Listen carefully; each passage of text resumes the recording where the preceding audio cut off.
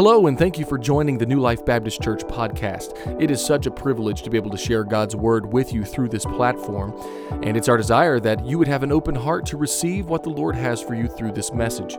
If you'd like to contact us, please visit our website at newlifecasagrande.com. There you'll find contact information to reach us directly, or if you're local to the Casa Grande area, you'll find information to plan your first visit. If you benefit from this sermon, please share it with a friend or feel free to leave a review. Now, let's get ready to hear what God has for us today. Who likes to wait? Raise your hand. I just love sitting and wasting time waiting in a line. If that's you, would you raise your hand? Who likes going to the doctor's office and your appointment is at 9 and you're not seen until 9:45? Who just loves that? I know there's nobody, right? We don't love waiting. Waiting is something that matter of fact, if you're anything like me, you despise having to sit at a stoplight that only lasts for 30 seconds in order to wait, right? The frustration mounts as you're racing toward the green thinking, I got it, and then you don't. And you have to sit there this whole cycle and stare at a red light while everybody else gets to go. And you think, like I think, the rest of the world should stop.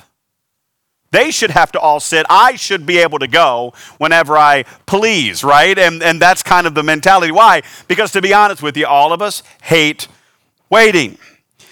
It is difficult. Human beings spend approximately 6 months of their life waiting for something. 43 days on automated customer service. Don't you love that elevator music that keeps repeating over? And you know, one of the best things they ever came out with is, I love Southwest Airlines. I'm always on the phone with them. And I love Southwest says, if you do not want to wait, you can save your place in line by pressing 1.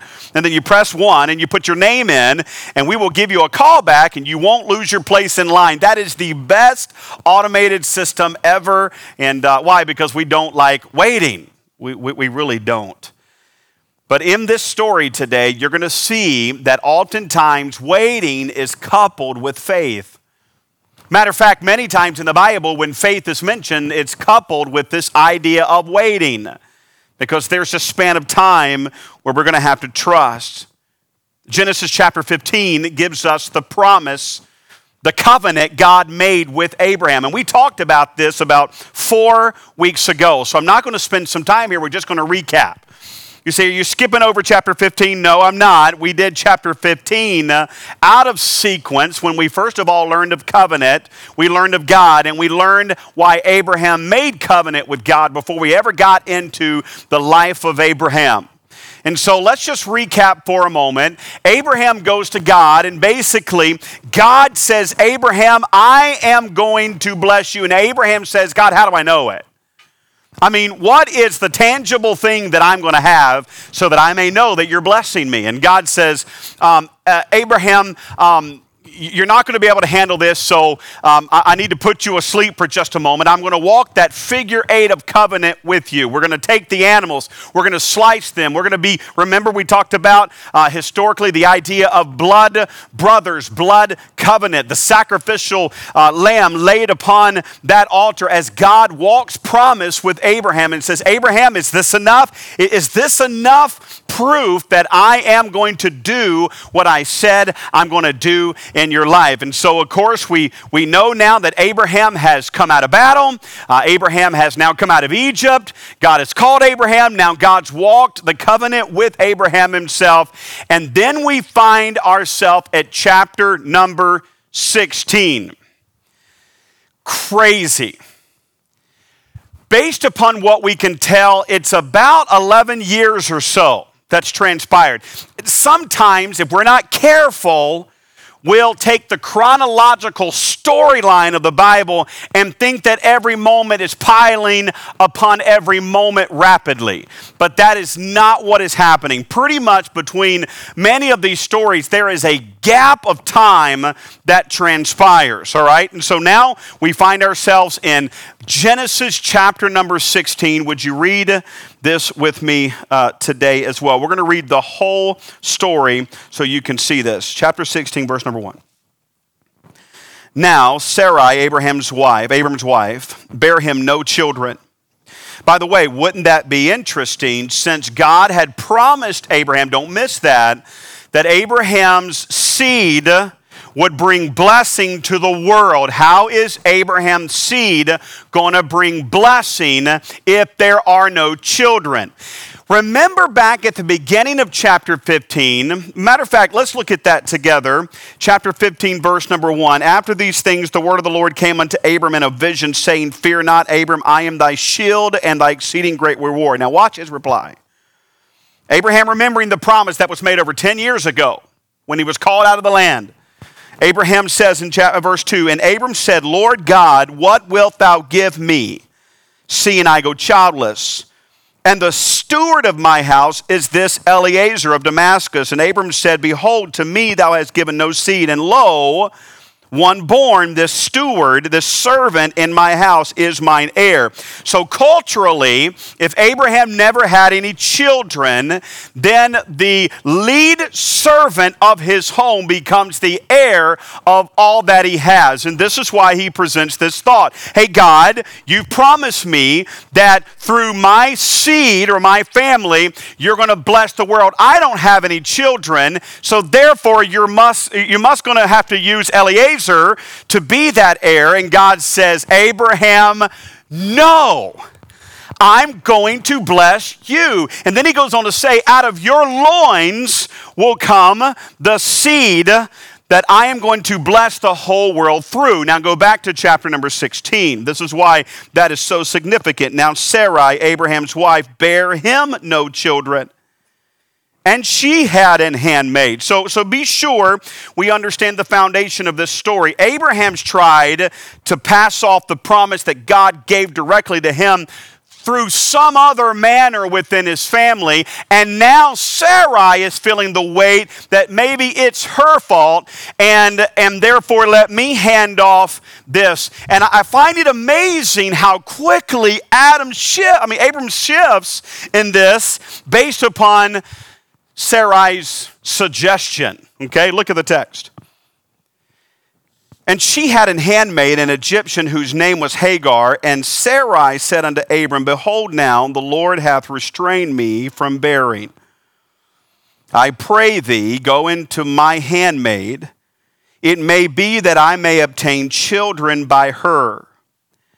And Abraham hearkened to the voice of Sarai. Before you get little antsy at this idea of polygamy in this passage, recognize that culturally it was accepted, not necessarily by God, although God allows things to happen and works things all together for his good. Nowhere in Scripture do we ever see God saying to take multiple wives. We do see God allowing it, but by the way, when God allows something, it never means he endorses it.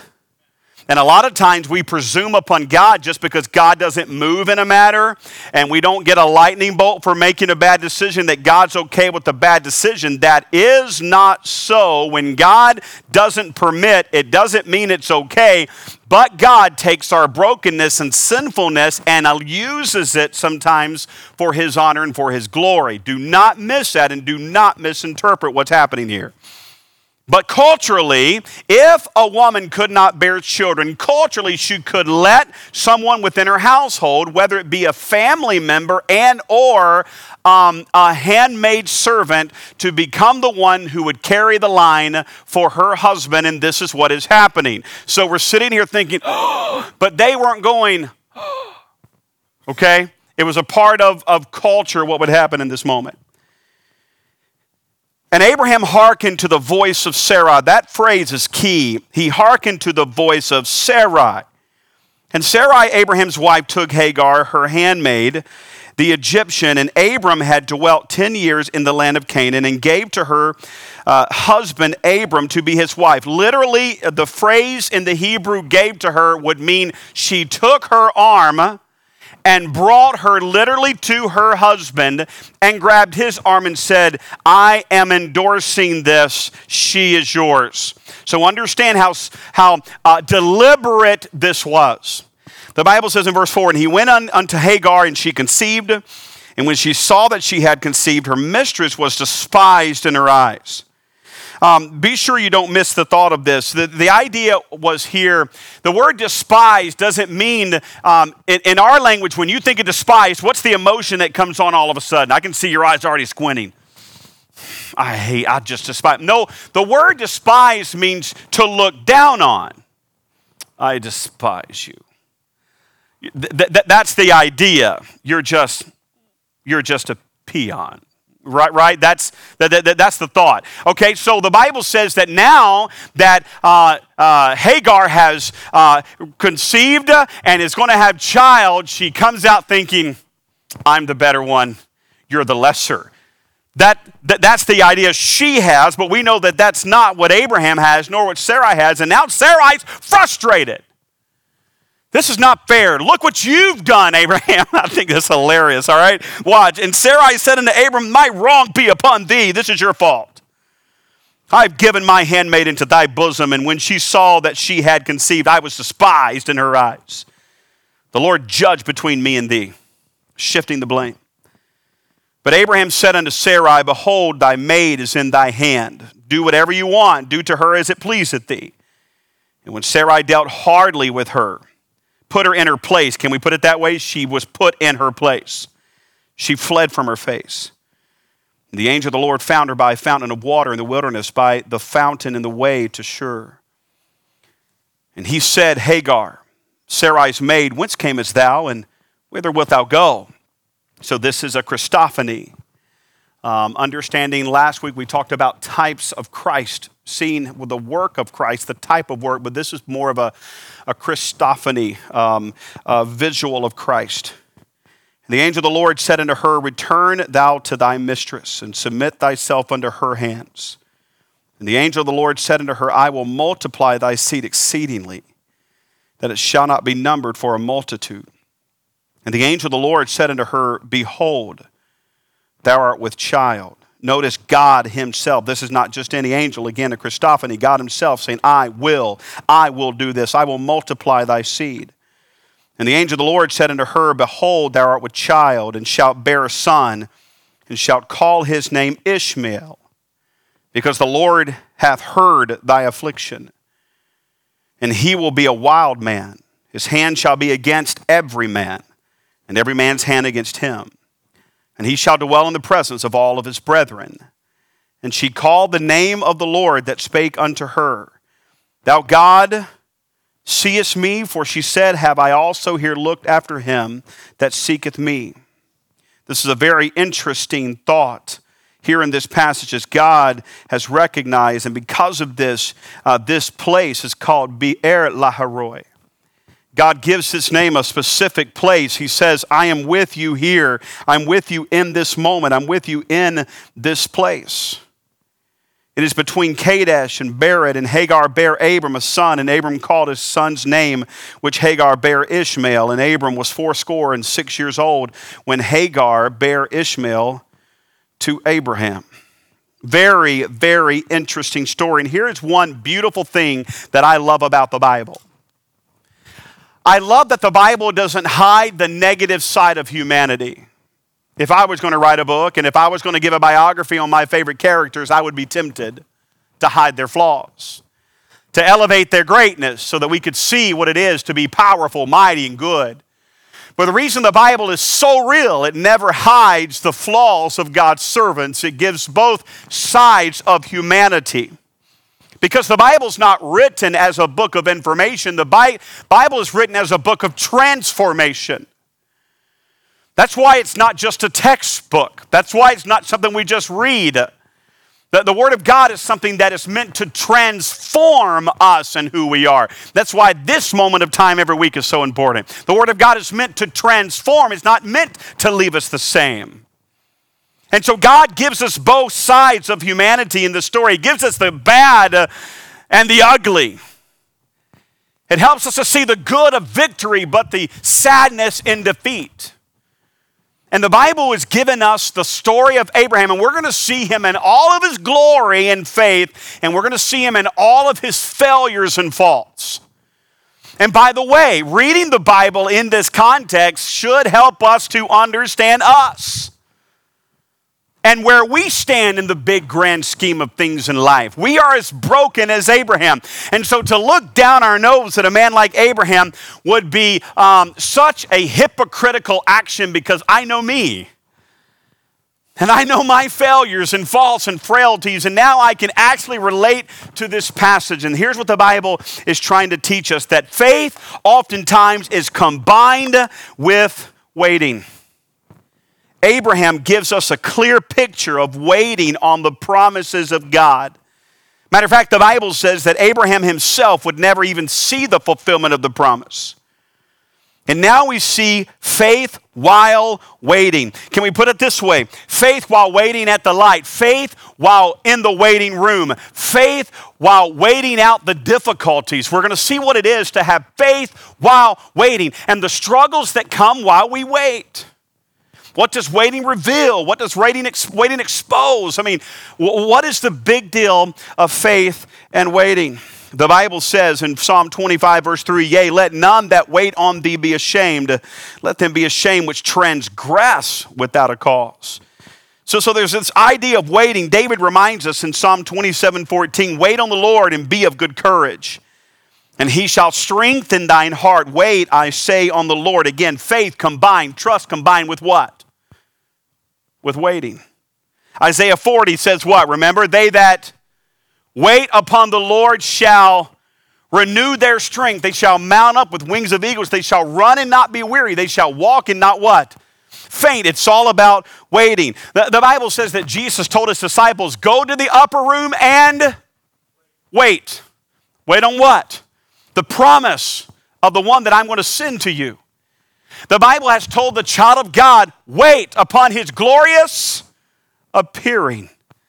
He's coming. Wait. Be looking toward the eastern sky. His redemption draweth, I love that song, nigh. We're to wait. But while waiting, man, there's a tremendous amount of anxiety and a tremendous amount of faith that must be shown, and patience and rest upon God. Why? Because we're naturally we tend not to enjoy waiting. We want it now. We want to have it our way. We've never lived in a bigger culture of that than we do right now. Pull that phone out of your pocket and do whatever you want to do right now. Well, don't do that, but if you wanted to, you could. We don't like to wait. And I am one preaching to the choir. Let's walk through this passage and see what we can learn about waiting from Genesis chapter 16. While you wait, the problem in itself is waiting. We see that as a problem. We never see waiting as a good thing. We always see it as a problem. And that's what I want to start off on and launch from here today, is we've got to change when it comes to God our view of waiting. But in our minds right now, to have to wait is a problem. To wait on God is an issue. God doesn't move to our clock. He's not bound to our calendar. I thought it was hilarious. In 2019, we sat down in September and we built this amazing calendar for 2020. Then we balled it up in March and threw it in the trash. Because God doesn't work on our timing and our schedule, and we wait through difficulties of life. And here's what we're going to see about waiting. Here's the problem. Waiting reveals character. You want to make a man mad fast? Put him in traffic on the I-10 between here and there, and the whole way he's going to be fussing and griping at why the reservation and the state of Arizona cannot work out a simple deal to widen the stinking highway between Casa Grande and Phoenix. What's the problem? I could take this median right now and put lanes down the middle of it and a wall down the center. We could have more. And Robin's like, calm down. Right? I mean, you see it happening. You feel it. Why? Because waiting oftentimes reveals who we really are. The pride of life that comes out, that we know better. And why is God making me wait through this moment? And who do they think they are? Who does he think he is? And this waiting begins to reveal the character that's really down deep inside. That's why I love that passage I read a moment ago. It says this, yea, let none that wait on thee be ashamed. Let them be ashamed which transgress against or without a cause. That's where shame doesn't have to come in waiting. The shame comes when we go ahead of God and we break the direction of God because we rushed ahead of what God did or wanted to do in the promises of God. It reveals character. Number two, the problem. Waiting produces reasoning. I can't tell you how many times. And my wife is going to sit back there and laugh because as soon as the traffic backs up, I'm like, baby, grab that phone, see if there's a reroute. Isn't it funny how we will reroute 45 minutes out of the way? And if we had a SAT, it would have lasted 15 minutes, but we don't want to sit still and wait. That literally happened again on that trip back from Chicago. And from Colorado. I didn't remember going to Chicago, but from Colorado. And the map literally said to turn, and I said, nope, I don't want to turn there. I'm going to keep going. And then I got stuck in traffic, and then I thought, you know what? Instead of sitting here, I'm going to turn around, and I'm going to go all the way, literally 2.5 hours out of the way. I reasoned it was okay. I did get to see the beauty of that drive, but I found out that shortly, about 45 minutes after I turned around to make a 2.5 hour reroute, the floodgate opened, and they cleared the highway, and everybody was heading home. We do it all the time, don't we? Why? Because we like to reason when it's time to wait. We like to figure out new motives and different ways to get around this situation that I don't want to be in for this long, and I've got to fix it, and I'm going to reason my way through it. Number 3, waiting creates doubt, doesn't it? How many of you have been sitting in a doctor's office? This happened this week. Robin takes Reese to the doctor. She calls me, I'm out of state. Like I am literally, by the way, Reese fell and broke his wrist this week, okay? So she's sitting in the doctor with Reese. I am in Georgia preaching this meeting for men, and she says, I don't know what to do. We've been sitting here. I think we've been forgotten. I said, here's what you do. Open the door to the room and stand in the doorway, cross your arms and just stand in the doorway. Truth be known, she thinks they had been forgotten because as soon as she did that and stood in the doorway of the doctor's office, somebody saw her and she began to get care. You know what waiting does? It causes us to doubt. I don't want to wait on God. Does God really love me? Maybe I'm not doing this the right way. Maybe there's a better way to do this. And so I'm now in doubt. Maybe God is doing something to me instead of for me. Maybe God is trying to inflict me instead of work through me because he's not moved yet. And I don't know why God's not doing this. And I'm ready to do this now, but I've got to wait. And God's told me to wait, but I want to move now. And I've got better ideas than God. I can reason better than God. And my character oversteps the boundaries of God. That's what waiting does. And that is what waiting did in this story. And so when we look at the life of Abraham right now, there's a part of me that says, be encouraged. But sometimes we look at people like this and we let that be our excuse to why we have bad character and use wrong reasoning and then begin to doubt. Well, if Abraham did it, I can. I love that bumper sticker that says we're not perfect, we're forgiven. And I love what it means, but I think oftentimes that becomes our crutch. Well, Pastor, I'm not perfect. And that's what we don't want in this story is to look at Abraham and excuse away right waiting, but rather look at how humanity struggles with this and then see how to overcome it correctly. In this story of waiting, Abraham's character is revealed. His reasoning begins to take place and culturally begins to create doubt. Number 2, the quick fix. If waiting is the problem, how can we fix this quickly? All right? Look at the Bible and see how she did it. First of all, she asked him this question. She said these statements in verse number 16, and Abraham followed this direction instead of the Lord's. The Bible says, and Sarai said unto Abram, verse 2, behold, now the Lord hath restrained me from bearing. Watch, I pray thee, go unto my handmaid. It may be that I may obtain children by her. It may be I can work through this process through her. So I want us to really right now pause for just a moment and see what waiting does and how it flips the storyline sometimes. Because truth be known, doesn't God have a storyline for every one of us? But oftentimes, is it possible for us to go against God's plan of waiting and flip it wrongly because of something that happens in our lives. Let's look at a couple things right here that I think will be practical encouragement to you as we look into this story. First of all, will faith overturn doubt, or will doubt overturn faith? That is what is happening in this story. Doubt overturned faith. But in essence, you know it's right. Our faith should be able to drive us through doubt. Isn't that what faith is all about? So in this story, remember the previous chapter? This is why I think God's word, although there's been many years to transpire between 15 and 16, I think this is so beautiful how God's put this together. Abraham, I am your shield and reward. Abraham says, oh, yeah, and I see how you're going to do it. You're going to use Eliezer, the steward of my house, to bear seed for me as you have promised. You see what Abraham's doing? God, you promised that from me is going to come blessings to all the land. Oh, and since I am now very old, I'm over my 70s. My wife is in her late 60s at this time, and in a minute he's going to be 86, and she's going to be in her 70s, and then it's going to get older and older. He's going to turn 100, and she's going to be 86, right? And it's just crazy how this is happening. Okay, God, I got it all figured out. I got you figured out. You can't really do this through me because my wife's barren, and we haven't had kids yet, so you're going to use Eliezer, and God says, no, I'm not. Your seed, this blessing is going to come from your loins, the Bible literally says. Next chapter. Abram, I guess I'm not going to be able to have kids. So we're going to do this promise thing from God through my handmaid. You would have thought that Abraham would have gone,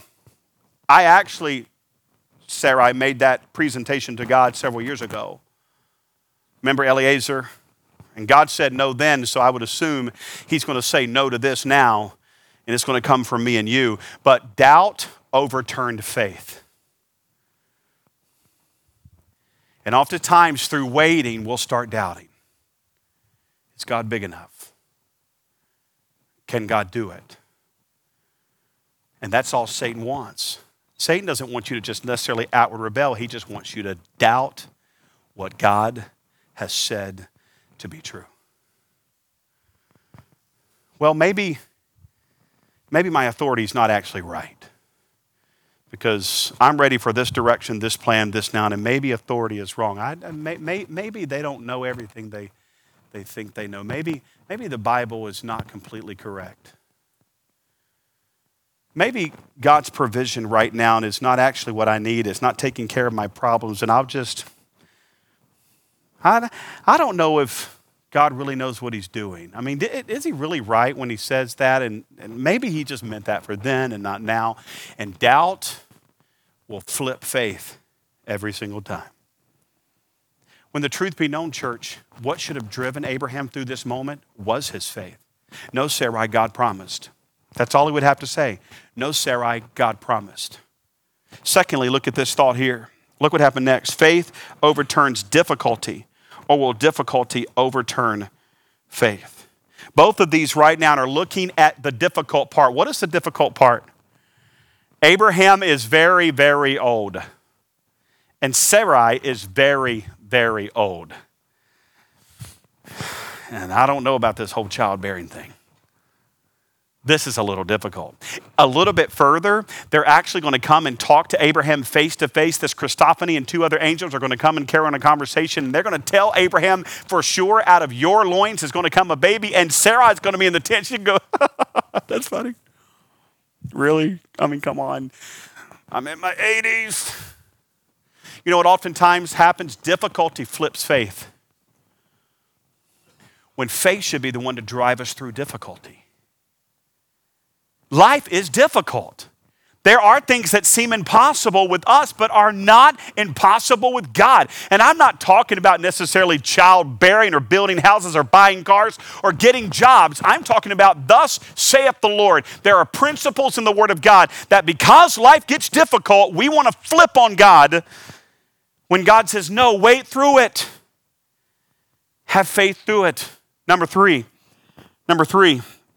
will faith overturn pressure, or will pressure overturn faith? Go back to the passage with me if you would in Genesis 16. Sarai said in verse 2 to Abram, I pray thee, go into my handmaid. It may be that I may obtain children by her. And Abraham hearkened to the voice of Sarai. Watch verse 3. And Sarai, Abram's wife, sorry if I keep doing that, took Hagar, her handmaid, the Egyptian, after Abram dwelt 10 years in the land of Canaan, and gave her to her husband Abram to be his wife. Now let me pause here for a little tiny time of speculation. Some believe that Abraham agreed to this and then, but then waited and waited and waited just to see if God would come through 10 years. Some believe that this happened 10 years after the previous talk with God. I lean toward that. I believe it literally, she said, I can't have children. I'm going to give you Hagar, my handmaid. And then she took Hagar's arm later that evening and pulled Hagar over and said, here she is, to the doorway of the tent. And that is confirmation of marriage. I'm giving you to her and her to you. And I'm permitting this, okay? So in this moment, we see the pressure of Sarai on Abraham that says, come on, there's no better way to think through this. There's no better way to do this. God's not working right now. It's too difficult. I can't have children. I'm too old. Come on, Hagar. Abraham, come over here. Abraham pulls him to the front of the tent, brings him together, permits it, and then he takes her into the tent. And the Bible says she conceives. You see the pressure? Pressure happens when waiting. Pressure from the culture. This is permissible. Our culture will allow this. Pressure from friends.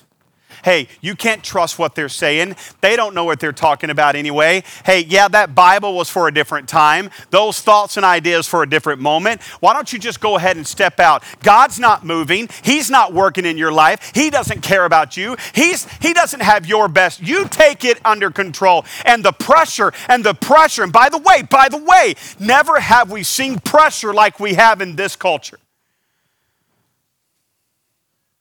I can't sit down. I was recently watching this show, and not only did the main character declare their homosexual status, but now if you watch the show, it keeps popping up all the time. Every episode, a guy is saying this, main character or not, a guy will say, my husband was killed, or a woman will say, my wife. It continually is inundated into our world. The pressure. Think like the world. And by the way, we love every sinner that chooses, whether their sin is homosexuality, or their sin is sex outside of marriage, or their sin is alcoholism and drunkenness, or their sin is fill in the blank. We love sinners and want to see them right with God, but we can't ever permit going, okay, the pressure's too much. I'll do it. Does that make sense? And we are being pressed, the Bible says, from every side. But just because there's pressure, it shouldn't flip our faith. Our faith flips the pressure. And this is what is happening in this story. This is why it's beautiful in the Bible that we can take something that happened so long ago and make it applicable to today. The glory of that. Pressure comes, and pressure came to Abraham. Look at what happened here fourthly in this story. The Bible says that not only was it doubt popping in and difficulty and now pressure, but faith overturns reasoning, or will reasoning overturn our faith? And I'm not going to spend a lot of time here because I've already mentioned it, but that is what is happening. Sarai basically says to Abraham, you know this is accepted in our culture. I can't have children, so let's reason our way through this. Let's try to figure this out. God's not moving on our speed. He's not moving in our time, so let's reason this out. Maybe God is actually okay with us doing this. By the way, there's another story. It's so important. Never presume upon God. David goes and picks up the ark from the I got Israelites on the brain, but I know it's from the Philistines, okay? And he's bringing the ark home, and he presumes that God will be okay with him transporting it the same way the Philistines did, but God had already clearly said, whenever this cart is carried, you're to take the poles and run it through the rods and set it upon the shoulders of the priest, and they're to carry it. And David said, you know what? I'm just happy to have the ark. Let's do it the Philistines' way. And they loaded it on the cart, and the Bible says the cart rocked, and Uzzah reached up to save the ark from falling off the cart, and God slew him. Well, that's mean of God. No, it's wrong for David to presume upon God. God was clear. He was never unclear about how that cart was to be transported. That's the presence of God, and a human hand should have never put its flesh upon it. We presume upon God all the time, and we do it through reasoning. Don't we? Instead of our faith conquering false reasoning, we let reasoning flip our faith. And this is exactly what is happening in this story. And now Abraham is considering sleeping with the woman that is not his wife because his wife said it was okay and the culture permits it at this moment, but God never gave permission, and God said the seed was going to come through his loins, and that means that one man has become, with one wife, becoming one flesh. No, God told me Eliezer wouldn't work, and I don't think Hagar is going to work either. Let's quit trying to reason. Let's just trust God. Right? Look at the fifth thing. This is so cool. The fifth thing. With faith, will faith overturn ease, or will ease overturn faith? And I think oftentimes while waiting, we go with what's easier, don't we? And let me encourage you, church. It's through the difficulty of waiting that God really gets us to where we want to be. I've shared this story a long time ago. I had a kid in my youth group, and just a great young man. And still today, it's just an outstanding young man, but I'll never forget this decision that he made. He decided to give his life to the Lord in his senior year. He went off to Bible college, began to study, and it was hard. Preparing, studying, and all that stuff was just difficult. But he was very good at video games. This is a true story. He was very good at playing Halo, very good with weaponry, very good with all that stuff. And I'll never forget, I was heading to the college, and I called ahead to say I was going to see him, and we found out that he wasn't in school anymore. I called his mom, and his mom said, yeah, he decided not to go back this semester. He decided to go into the military instead because, and word for word, he said, I figured since I'm such a good video game player with weaponry that I'd probably be good in the military. And so he did. He signed up. He went into the military. He actually got accepted into the Ranger program, was a pretty good shot.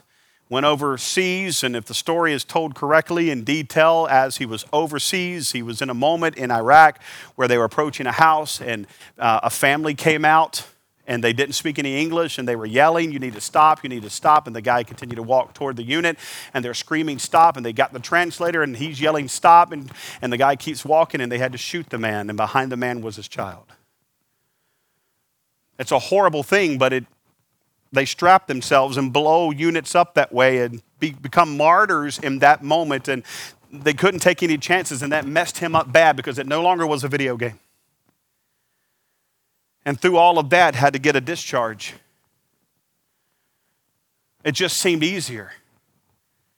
It just seemed easier not to wait on the Lord and do it God's way. It just seemed easier to not continue in the calling of God. It just seemed easier. Let me just join the military. Aren't you glad they don't take our boys from video games and put them right into battle? Hey, I'm joining up. I want to serve. Give me my uniform. Why? Because I'm really good at video games. Well, good. Here's your weapon. Head off. We're going to ship you out tomorrow. It doesn't happen. There are months and months and months of breaking that individual down to prepare them for those difficult moments that even many of them can't handle when they get there. There's something good about waiting and not taking the easy way out. But Abraham and Sarah just said, all right, God must not be working in my timing. I'm doubting what he's doing. This is very difficult. And pressure came. And they began to think of different ways to maybe reason through it. And this just seems so much easier. Why don't you go? And notice what happens. The Bible says this, and look at chapter number 16 and verse number 4, the result, the chaos that ensues after this for just a little while. And he went into Hagar, and she conceived, and when she saw that she had conceived, her mistress was despised. And now we continue reading because of that being despised. Now there's blame shifting. Abraham, this is your fault. Now, I know I gave you permission, but you should have stood up, I guess is what she was saying. I don't know. But this is your fault. It's by your hand this has happened. Abraham from that then makes another bad decision and says, go treat her like you want to treat her. She's all yours. She's your servant, not mine. Isn't that sad that you can have a physical relationship with a woman one minute and turn back around just to let her be despised, or not despised, to be mistreated and mishandled the next? What a messed up culture. Humanity is messed up. Abraham is broken just like we are. The Bible says it goes from that moment till Hagar now runs off, and she's now hiding because she feels just hated and rejected and not cared for. And now she's in that moment, and God shows up and shows grace. But in the midst of all those bad decisions, chaos. And by the way, if you notice in this statement, the Bible says, let's go to what the Lord says. And the angel of the Lord said unto her, return to thy mistress and submit thyself unto her hands. Verse 10, and the angel of the Lord said unto her, I will multiply thy seed exceedingly, that it shall not be numbered for a multitude. And the angel of the Lord said unto her, behold, thou art with child, and shalt bear a son, and shalt call his name Ishmael. Listen to this, because the Lord hath heard thy affliction, and he will be a wild man, and his hand shall be against every man, and every man's hand against him, and he shall dwell in the presence of all his brethren. We are still seeing that in the 21st century today from the family of Ishmael. You say, are they bad people? No. There was a bad decision many years ago. And from Hagar came Ishmael, and from Ishmael came a nation that still today, in this moment, his hand is always against people, and people's hands are always against him in battle. Crazy. God's word is true. Chaos is a result of us stepping over the will of God and the plan of God and the promise of God and the ways of God.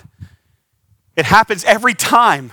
And we see it all through Scripture. This is not a fake book. This is an amazing book. But if you have trouble believing in this book, just look around you. Chaos is ensuing. Why? Because people go against the direction and the plan of God, and when left to their own way, the Bible says the end thereof are the ways of what? Death, destruction, selfishness, pride, arrogance, wars, famines. All this as a result of man's rebellion and going his own way and not waiting on God. And then lastly today, look at this fourth thing together if we could. The remedy comes back to the promise. It comes back to the promise. We'll spend some more time on this beautiful story of Hagar later. But now God is going to pick up the pieces. You want to know why? Because the Lord sees and the Lord knows. Church, God knows you're broken. He knows you. He knows me. He knows that we get antsy while we wait. He knows that sometimes we will misstep in the moment. He knows, he sees. Please listen to the beauty of this story. Let's look at her now. Go back to your text. The Bible says in chapter number 16, this is so beautiful. Verse 4, he went in unto Hagar. The act happens. Go to verse number 7. And the angel of the Lord found her. This is after Hagar has run away by a fountain of water in the wilderness. By the fountain in the way to Shur. And he said, Hagar, Sarah's handmaid, whence camest thou? And whither wilt thou go? And she said, I flee from the face of my mistress Sarai. And the angel of the Lord said unto her, return to thy mistress and submit thyself unto her hands. And the angel of the Lord said unto her, I will multiply thee exceedingly, that it shall not be numbered for a multitude. And the angel of the Lord said unto her, behold, thou art with child, and shalt bear a son, and shalt call his name Ishmael, because the Lord hath heard thy affliction. The Bible says that Jesus sees, God sees exactly where she is. Exactly what she's facing. He hears, watch what the Bible says. I have heard thy affliction. I see where you're at. And church, don't miss this. I hear your affliction. But Hagar, it's by this fountain, by this tree, in this place, and she is probably literally wailing and weeping unto God. This is not her fault. I guess at some point, at some point she could have said, I get it. She could have said, no, I'm not going to do this.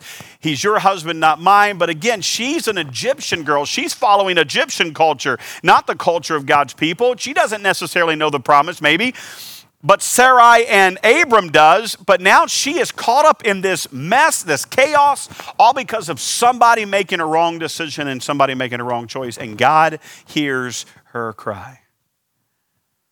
And she cries out unto God and complains to him alone. And God hears it and sees her. This is grace. This is the goodness of God fulfilling his promise. The Lord cares and is working through this crisis, through this faith moment or the lack of faith in somebody else's life. He cares and is working. Let him. But I've already messed up. So God's up in heaven going, oh man, what am I going to do now? And you messed up. He's not. He's a God of grace and his mercy. The Bible says he's full of compassion and long suffering, not willing that any should perish, but all who repent will be forgiven. And that's the God that he is. And so if we trust the nature of God, take my yoke upon you. My burden is easy. Take it. God cares and is working. I love what the Bible says in Psalm chapter number 25, verse 5. Lead me in thy truth and teach me, for thou art the God of my salvation, and on thee do I wait all the day. You're the one that I trust. The Lord, lastly, is faithful as promised. God's going to continue to work. Go back, Hagar. Go back. Go back. It's okay. Go back and submit to your mistress. She's wrong. But go back and give yourself to her. And I'm working. The faithfulness of God. Psalm 37 and verse 7 says this, rest in the Lord and wait patiently for him. Fret not thyself because of him who prospereth in the way, because of the man who bringeth the wicked devices to pass. Isn't that an interesting passage in Psalm 30? By the way, Psalm 37 ought to be one that we read often and familiar with. It's just an amazing Psalm of David to help us through life. And here's what he says, don't get all messed up with people who are doing wrong. You wait and trust in the Lord. Notice the text again, Psalm 37 and verse number 7. Rest in the Lord and wait patiently for him. Fret not thyself because of him who prospereth in his way, because of the man who bringeth wicked devices to pass. I love Psalm 62 verse 5 as well. My soul, wait thou only upon God. Ready? Here's why. For my expectation is from him. Hallelujah. Wait on God. Don't wait on the world. Don't wait on friends. Don't wait on the moment. Don't wait on pleasure. Don't wait on money. Don't wait on it. Wait on the Lord. Why? Because David says, my expectation's in him. God will work. Wait. God is working. Wait. Faith and waiting literally go hand in hand. Waiting doesn't mean God is asleep. He doesn't mean God's quit. He doesn't mean he's misstepped. It doesn't mean he doesn't know what he's doing. It doesn't mean he's not on time. Waiting and faith go hand in hand. Faith is nurtured through the obedience of God while we wait. Wait on God. Wait for God. Trust in him. Wait. It's worth it. It's worth it. Terrible thought. But there have been times that I've gotten ready pretty rapidly in my house. So most of the time when it comes to dressing, I'm first. Okay, most of the time. It doesn't take a lot to fix this. You just throw in a pair of pants and a shirt. There's no combing of the hair. I don't even hardly ever use lotion when I shave. If I get out of the shower fast enough and my face is wet and warm, I can just take a dry razor and just knock it all down really fast and I'm done. No chafing, hallelujah. I trim this up a little bit. Doesn't take long at all. Shave a little bit off here if it starts to get those little couple of hairs growing out. But it doesn't take long at all. Robin, are you ready? Be ready in a minute. Come on, honey, we got to go. I'm coming. And there have been so many times she has come out and I've been like, it's worth the wait. Amen. I mean, there's been times it's not. I'm just kidding, but no, I'm just kidding. There's never been a time that it hasn't been worth the wait. Hey, guys, trust in God. He's so beautiful. His plan is so amazing. He is so absolutely perfect in everything that he's doing. Wait on the Lord. Again, I say, wait. Do it his way. Be obedient in the moment as it builds your faith. Wait on the Lord. He's good. Father, we thank you for the time that we've had together.